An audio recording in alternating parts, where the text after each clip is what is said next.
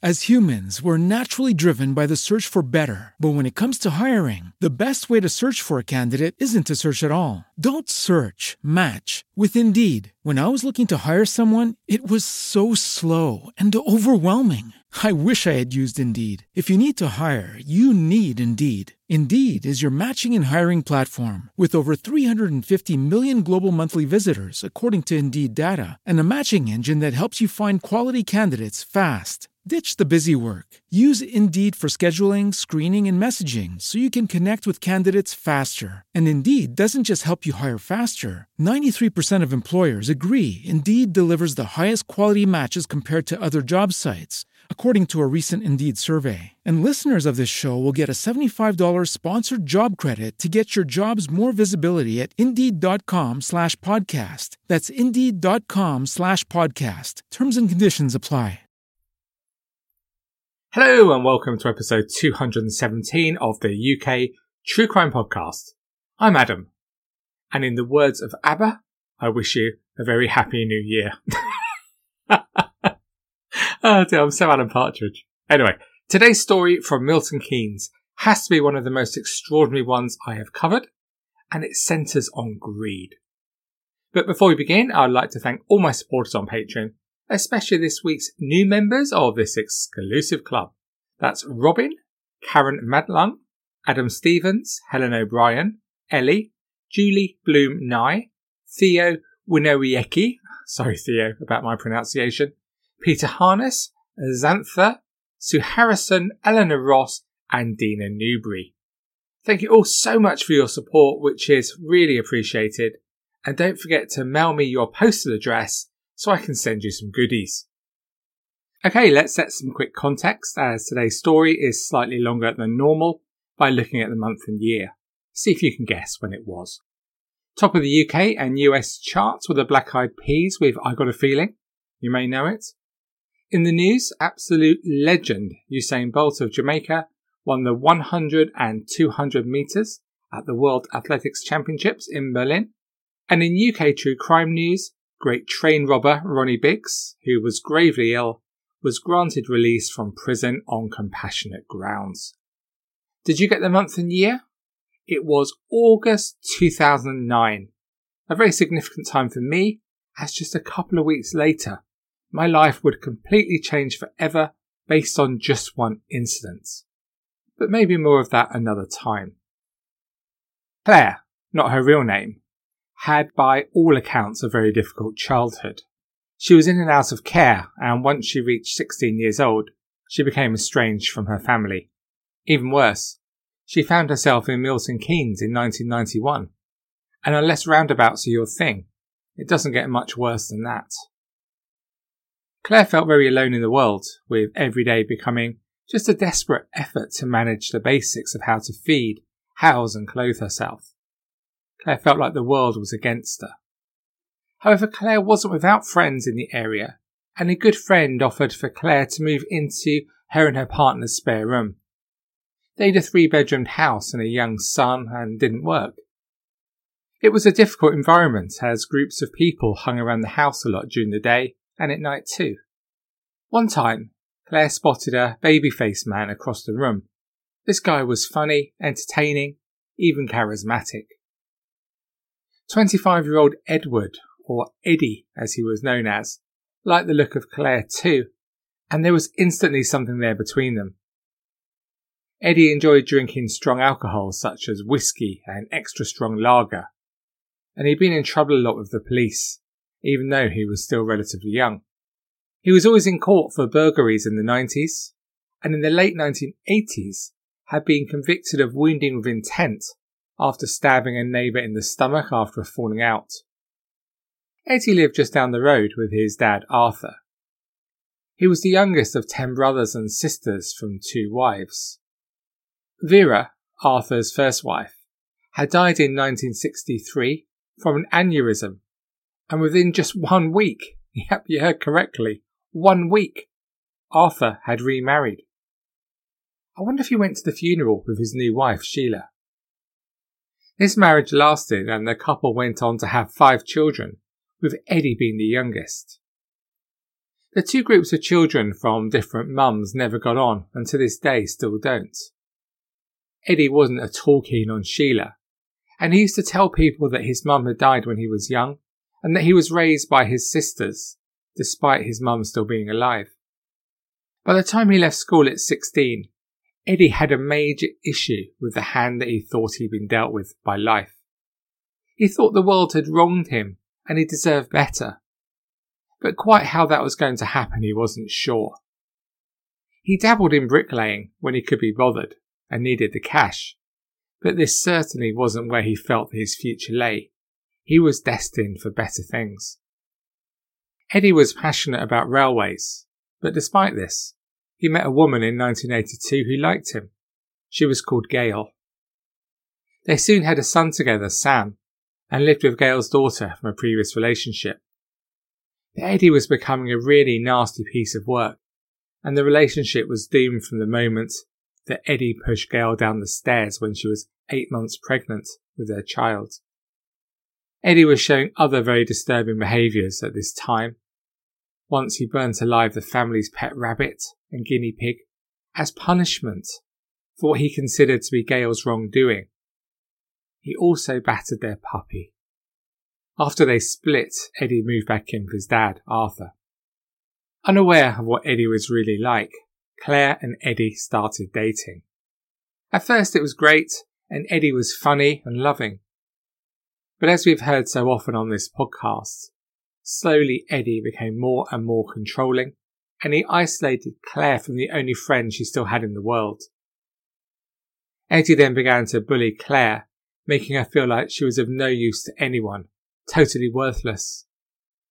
This bullying and controlling behaviour got progressively worse, so much so that it became difficult for Claire to get away from Eddie, as he only lived a few doors down the same road. The more that Claire tried to stay away from him, the worse Eddie behaved.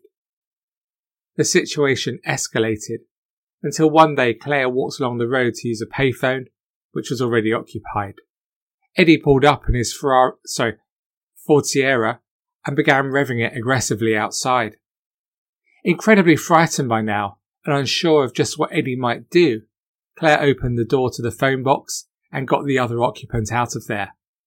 But just as Claire got in the phone box, Eddie fixed his eyes on her and pushed his foot on the accelerator, mounting the curb and driving onto the pavement towards her. Claire froze in horror, but at the very last moment, Eddie thankfully changed his mind and drove off in a rage. Claire knew that the situation wasn't right, but she was so vulnerable and she didn't know what to do. She fell asleep on the sofa one day with the exhaustion of it all and woke up to find Eddie standing over her with the bin from the kitchen in his hands. He stood over her and slowly emptied the whole lot on top of Claire. He began to lock her out of his dad's house where he lived if she annoyed him, leaving her stranded in the garden. He would just stand and laugh at her through the window. The physical abuse got worse, with Eddie finding any excuse to attack Claire. He pressurised her to have sex with him whenever he felt like it, and if she didn't agree there would be consequences. Claire's childhood had made her very wary of sex, but this did not deter Eddie from getting exactly what he wanted when he wanted it. Eddie used to go out of his way to drive past his ex Gail's house with Claire in the car to keep pointing out where she lived. He was bitter about the relationship, and he used to tell Claire that one day he was going to get her when the time was right, and Claire didn't doubt it for a moment.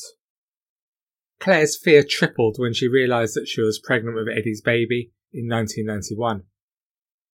To say that Eddie was not best pleased with the news is an understatement, and he made Claire's life even more of a misery.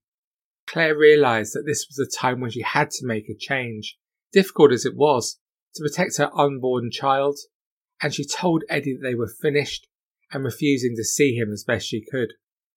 Eddie dealt with this by standing out on the street and shouting Claire's name over and over again. Claire's friends where she was living tried to offer Claire support, but one night Eddie, who was high on drugs, smashed a pane of glass next to the door to gain entry to see Claire. Claire, Her friend, the boyfriend and their baby son were all sitting in the living room when Eddie burst in, shouting and screaming at everybody. Claire's friends eventually just got up and went to bed, frightened for their own safety. Claire pleaded with them not to leave her, but they did. They did not call the police or phone anyone to come and help. Eddie flew into a rage, screaming abuse at Claire and flicking his cigarette ash at her. Claire tried to run towards the safety of her friend's bedroom, but Eddie caught up with her and shoved her into the baby son's compact bedroom. As Claire looked around the Thomas the Tank Engine wallpaper, with matching bedding in the child's room, she knew that she was in big trouble. She started screaming and shouting, but this only incensed Eddie further, and he began punching Claire around her head and ears. Eddie told Claire that every time she screamed, he would punch her again and again. Claire feared for her life, feeling like Eddie's punches were caving her head in. Then Eddie undid his trousers and tried to force himself on Claire as she scrambled to escape. Again, this only served to worsen his mood, and despite Claire's resistance, Eddie then raped her. Afterwards, Eddie had a rare moment of calm. Claire thought she would use this opportunity to try to reason with him, saying, "It's all right, it's just one of those things. You're just drunk. Go home."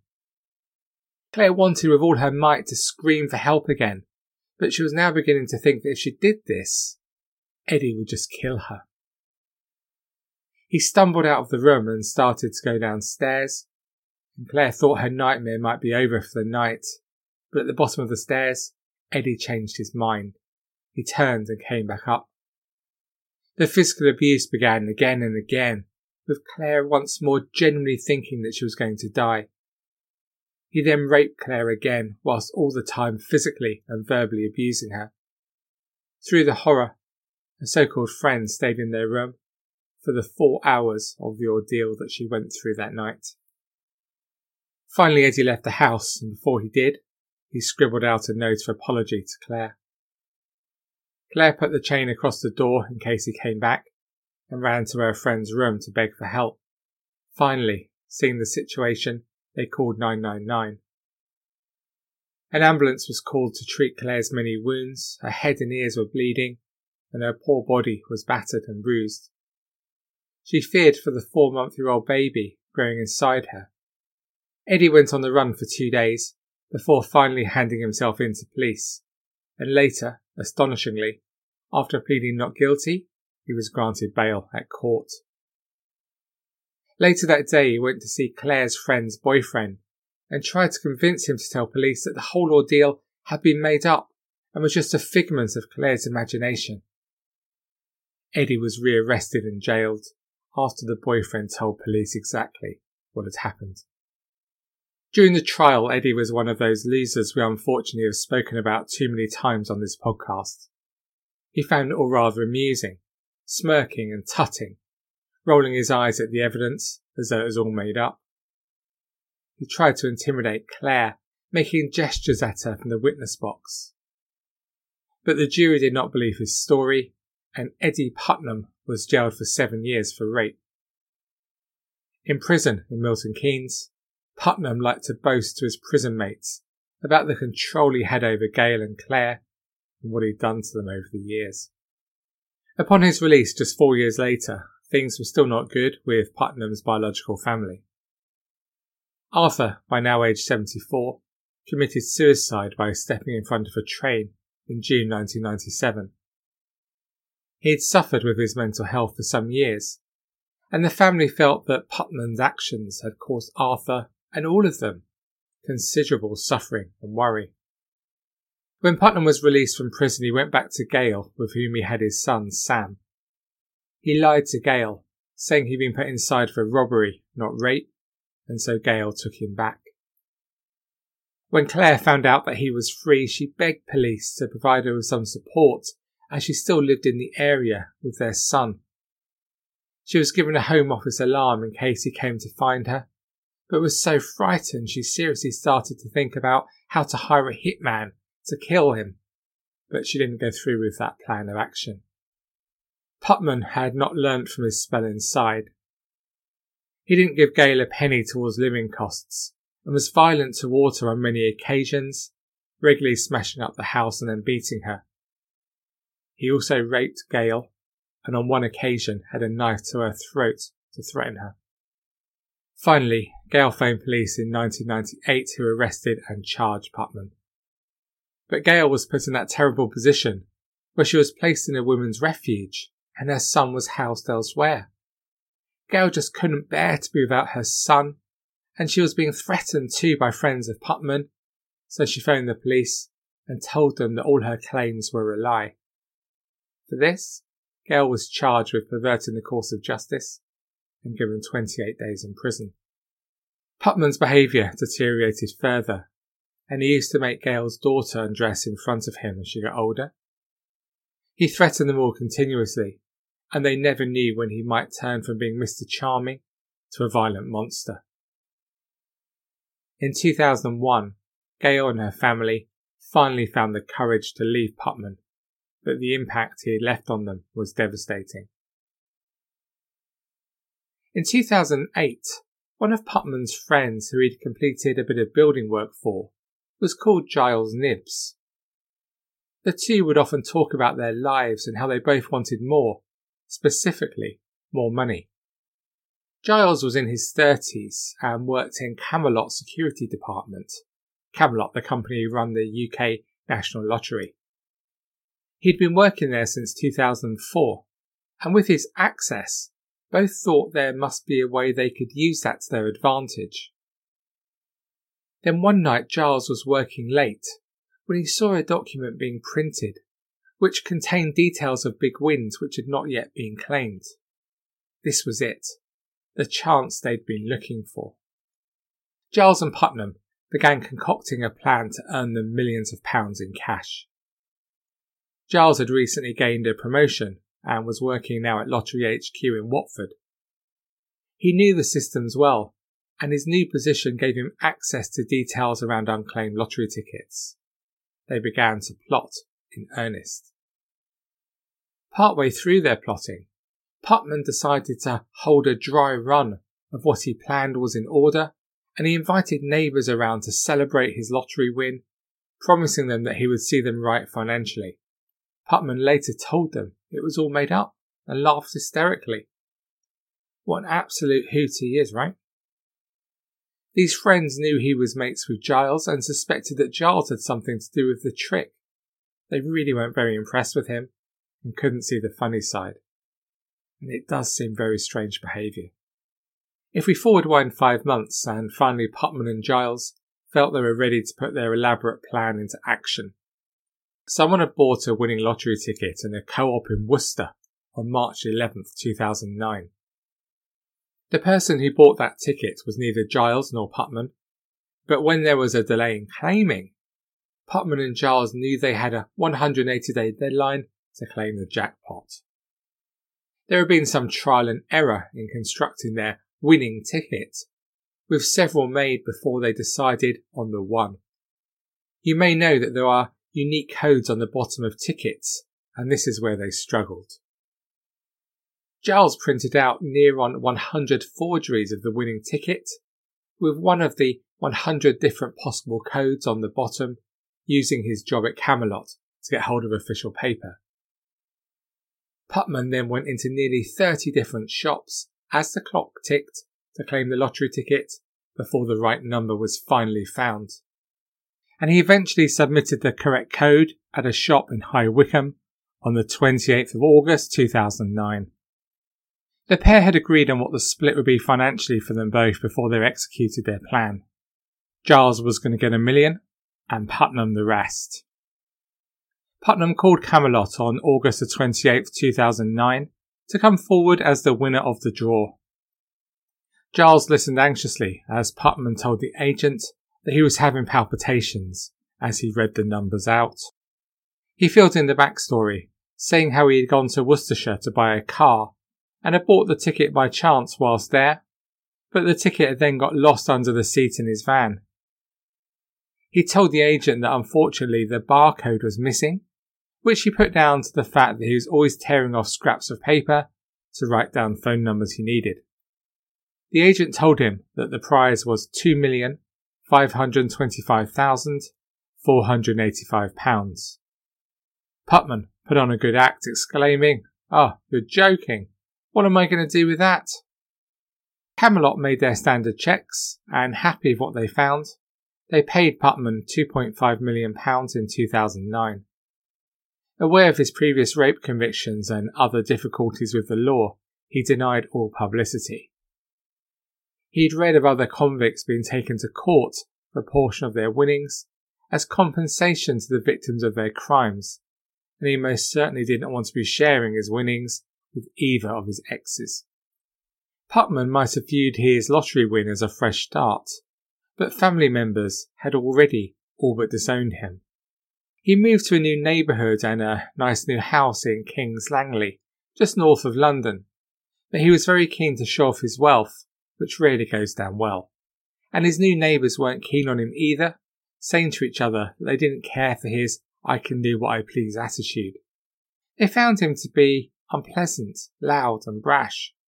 Putnam had told them that his money was from that old chestnut property development. By this time, Putnam had traded in the old Ford Sierra for a huge white BMW M Sport. Putnam and his girlfriend were always on holiday, flying first class to exotic destinations all around the world. As well as his love for cars, Putnam had a big thing for jet skis, of course he did. Putnam was still buying lottery scratch cards on a regular basis, in case he could win even more money legitimately, even though the interest payments on his lottery win were around £10,000 per month. Giles, meanwhile, had quit his job at Camelot in 2010. He told his new partner, Olivier, that he had enough cash to get by, which Olivier did think strange, but Giles would get very cagey when he tried to bring it up, so he stayed quiet. Giles told Olivier that he'd worked very hard all of his life and had been quite the saver. When Olivier met Putnam and his new girlfriend for the first time, Putnam turned on the charm, and Olivier quite liked him. He was generous with his money, but in time his show-off, loudmouthed attitude used to really grate on Olivier, but he stayed friendly with him for his partner Giles's sake. About a year after Putnam met Olivier, Putnam wrote to his local council, telling them that he hadn't been able to afford to pay the rent, so was on the verge of being evicted. He said he was so hungry he could no longer hold down food, and the only money he had left was from selling his belongings, which he figured he wouldn't need, as he'd be homeless soon enough. Over the course of 20 months, Putnam claimed more than £13,000 in benefits. Yet he was actually living in a 4-bedroomed, riverside £600,000 home with a substantial amount of land, buying various cars on a whim with his money, and scattering around 50 of them around his plot, where he also had a mobile home. Putnam's downfall came when he then tried to buy his old 1-bedroom council flat for £83,000 in cash. This raised suspicion, and investigations were made and charges followed. He was sentenced in 2012 to 9 months in prison for benefit fraud, specifically income support and housing benefits. After this, everything, well, almost everything, about Putnam was laid bare to the public, with a female relative telling newspapers, "Eddie comes across as a charmer, but he's really a Jekyll and Hyde character. He's won millions and it couldn't have happened to a less deserving person. He's an absolute monster." His family had had no inkling of his lottery win until it hit the headlines that he was now behind bars for fraud. Gail was shocked too, with Putnam having only ever given her £200 in maintenance for Sam in 12 years. Even the judge had a few harsh words, saying, "It was greed on a scale which frankly defies belief, especially in an economic climate when welfare budgets are being cut, and those who are properly entitled are struggling to make ends meet." Meanwhile, Giles became more and more agitated when he read about the conviction in the local newspaper. Olivier was worried about him, and asked Giles why on earth Putnam would claim money from the council if he'd won the lottery. Giles temporarily forgot himself for a moment and said he never won the lottery. Giles then got very upset and would not elaborate to his partner, but Olivier could tell that something was seriously wrong.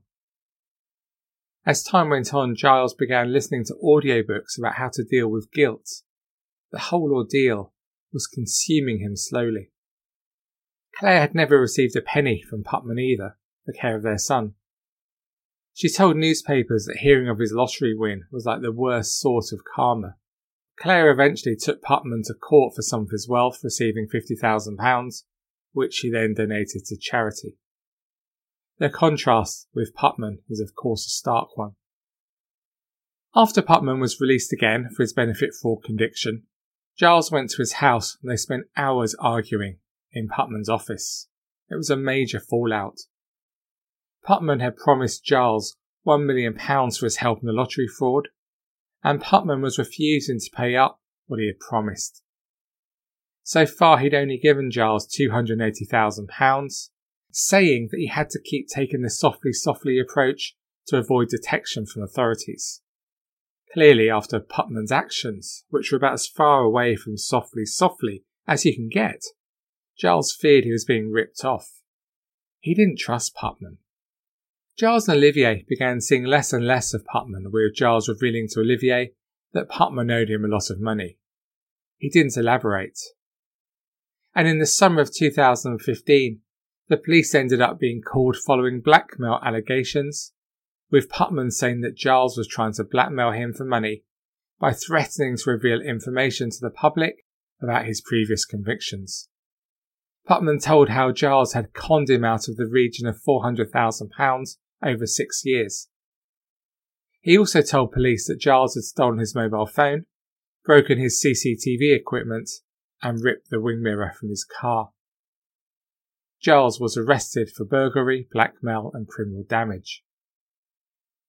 This was all getting too much for Giles, who eventually confessed to a few close friends about the plot with Putman, telling them that he was going to go down for at least 10 to 15 years for this. Tortured by what he had done, and the fact he hadn't got his fair reward for the risks he had taken, and knowing he was about to end up in prison, Giles couldn't face it. He smashed up Putman's car, locked himself away for hours listening to depressing music, and then Giles drove to a car park at Ivanhoe Beacon in Buckinghamshire. His body was discovered in his car at around 3 p.m. on October the 6th, 2015. A coroner later ruled he committed suicide, with the cause of death given as asphyxiation. A friend of Giles came round the next day to comfort Olivier, and he told him that Giles had confessed to him about the lottery scam. Suddenly, all the pieces of the jigsaw added up for Olivier, especially in the light of Giles's suicide note, which said the following: "There is a lot I haven't told you, and while I have wanted to on several occasions, I have always stopped myself. I should have been more open with you, I know, but that's just the way I am. There is one last thing. You know that I've been having a lot of difficulties with Eddie recently, and he may try and contact you. Do not approach or speak to him. In the unlikely event he tries to make contact with you, do not listen. He will lie about everything. He may appear sincere, concerned, and even sympathetic, but I can assure you he is none of these things. Lock down your Facebook account and remove all photos of me for at least the next few months. Destroy this page after reading." Olivier went to the police, and Putman was arrested 17 days after Giles died and quizzed for several hours. But police said there was not enough evidence to convict him of anything, and the case got dropped. Putman's girlfriend at the time, Lita, was 10 years older than him. They'd been seeing each other since 2006, and they were secretly engaged. Lita had been happy to share in Putman's wealth, with him lavishing her with holidays, jewelry and diamonds. They owned property in Malta and Florida, and Putman transferred much of his money to her so that he would still have access to it. Did he lavish gifts on her to be romantic? Or was it so his money was right where he could see it and gain access to it should anything happen? Still, the police and Camelot continued to investigate, using Olivier's statement, and a 3-year investigation by the Serious Fraud Squad ensued. Camelot, unbelievably, had mislaid the supposed winning ticket and it took them a while to locate it as part of the investigation. The case was reopened in 2017 when the ticket was eventually located by a Camelot employee. Putman, then 53 years old, was formally charged on the 11th of September 2018. He gave a prepared statement in which he said he was a genuine winner, and he still maintains this today. Putman was found guilty of fraud by fake representation on the 4th of October 2019, some years after he and Giles committed their crime, and he was jailed for 9 years. Putman smiled when he was found guilty. Sentencing him, the judge called it a sophisticated, carefully planned and diligently operated fraud. You would have got away with this, but quite plainly you were greedy, he added. This crime struck at the integrity of the National Lottery. You've undermined the public's trust in the lottery itself. The Gambling Commission would later launch an investigation into his win and would fine Camelot £3 million for serious failures over the payout. In January 2020, it was revealed that the trial had cost Putman a 5-figure sum, and you'll be less surprised to hear he did not pay anything towards it. He got around $53,000 in legal aid, $37,000 for barristers and $16,000 for solicitors. In February 2020, it was reported that prosecutors planned to seize the jackpot winnings of Putman, but that had been put on hold because he is appealing his conviction. I presume that from then to now, COVID-19 has put a spanner in the works of both Putman's appeal and the seizing of his assets. Whether seizing the assets is worth it is open to interpretation. One relative suggested that with the exception of the house in Kings Langley, the couple have blown the rest of his winnings from the 2009 lottery win on exotic holidays, and there was little left for the authorities to reclaim. A couple of quick footnotes to this story. Another lottery winner from Leeds won £7 million in 2004. He was on day release from prison for attempted rape when he bought the winning ticket. Shirley, the woman he attacked, won a landmark case in 2008, which gave sexual assault victims an extension on the 6 years they had to claim compensation, and she was given a £100,000 payout. There is now no time limit on claims. And in 2009, former Justice Secretary Jack Straw came up with a scheme to confiscate windfalls of violent criminals who then win the lottery, but it was scrapped by the government at the time. So what do you make of what we've heard today? It's quite staggering, isn't it, that Camelot paid out on the ticket that was in the state it was? Only marginally less staggering is Putman's greed, which is the only thing that stopped him getting away with his crime. Who'd have thought that 10 years after swindling over £2 million, one of the criminals would end up dead and the other would be in prison? What is it they say about greed again? But enough about Putman. The people we really feel for in this story are Gail, Claire and their children. They both had the misfortune to become involved with Putman, but more importantly, the bravery and strength to leave him. It's never easy with a violent, aggressive partner, but I hope if anybody listening is suffering with domestic abuse or knows someone that is, this shows again that the horror can end, and there is help out there for you. Thank you for listening to this episode of the UK True Crime Podcast. To discuss this case or any aspect of UK True Crime, just head to the Facebook group where you'll be made very welcome. And to support the show, please head to patreon.com/UKTrueCrime. You'll find loads of bonus episodes, stats, videos, other exclusive content, and that's it. So that's all for me for today. Until we speak again next week, if you have some freedom, enjoy it. Here in Edinburgh, we are, from 5 minutes after this was released, just after midnight, in lockdown again. Let's hope that the darkest hour is indeed the hour before the dawn. On that bombshell, please take it easy, and most of all, stay classy. As humans, we're naturally driven by the search for better. But when it comes to hiring, the best way to search for a candidate isn't to search at all. Don't search, match with Indeed. When I was looking to hire someone, it was so slow and overwhelming.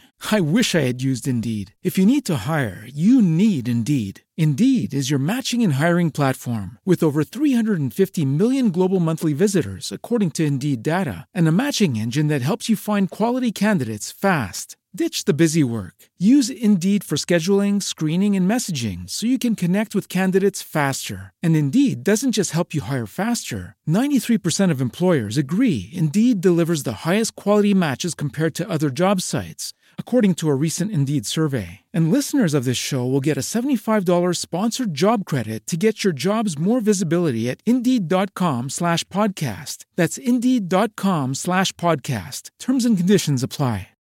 Lucky Land Casino, asking people, what's the weirdest place you've gotten lucky? Lucky? In line at the deli, I guess? Aha, in my dentist's office. More than once, actually. Do I have to say? Yes, you do. In the car before my kids' PTA meeting. Really? Yes. Excuse me, what's the weirdest place you've gotten lucky? I never win and tell. Well, there you have it. You can get lucky anywhere, playing at LuckyLandSlots.com. Play for free right now. Are you feeling lucky? No purchase necessary. Void where prohibited by law. 18+. Terms and conditions apply. See website for details. Hello, it is Ryan, and I was on a flight the other day playing one of my favorite social spin slot games on ChumbaCasino.com. I looked over at the person sitting next to me, and you know what they were doing? They were also playing Chumba Casino. Coincidence? I think not. Everybody's loving having fun with it. Chumba Casino is home to hundreds of casino-style games that you can play for free anytime, anywhere, even at 30,000 feet. So sign up now at ChumbaCasino.com to claim your free welcome bonus. That's ChumbaCasino.com and live the Chumba life. No purchase necessary. VGW. Void where prohibited by law. See terms and conditions. 18+.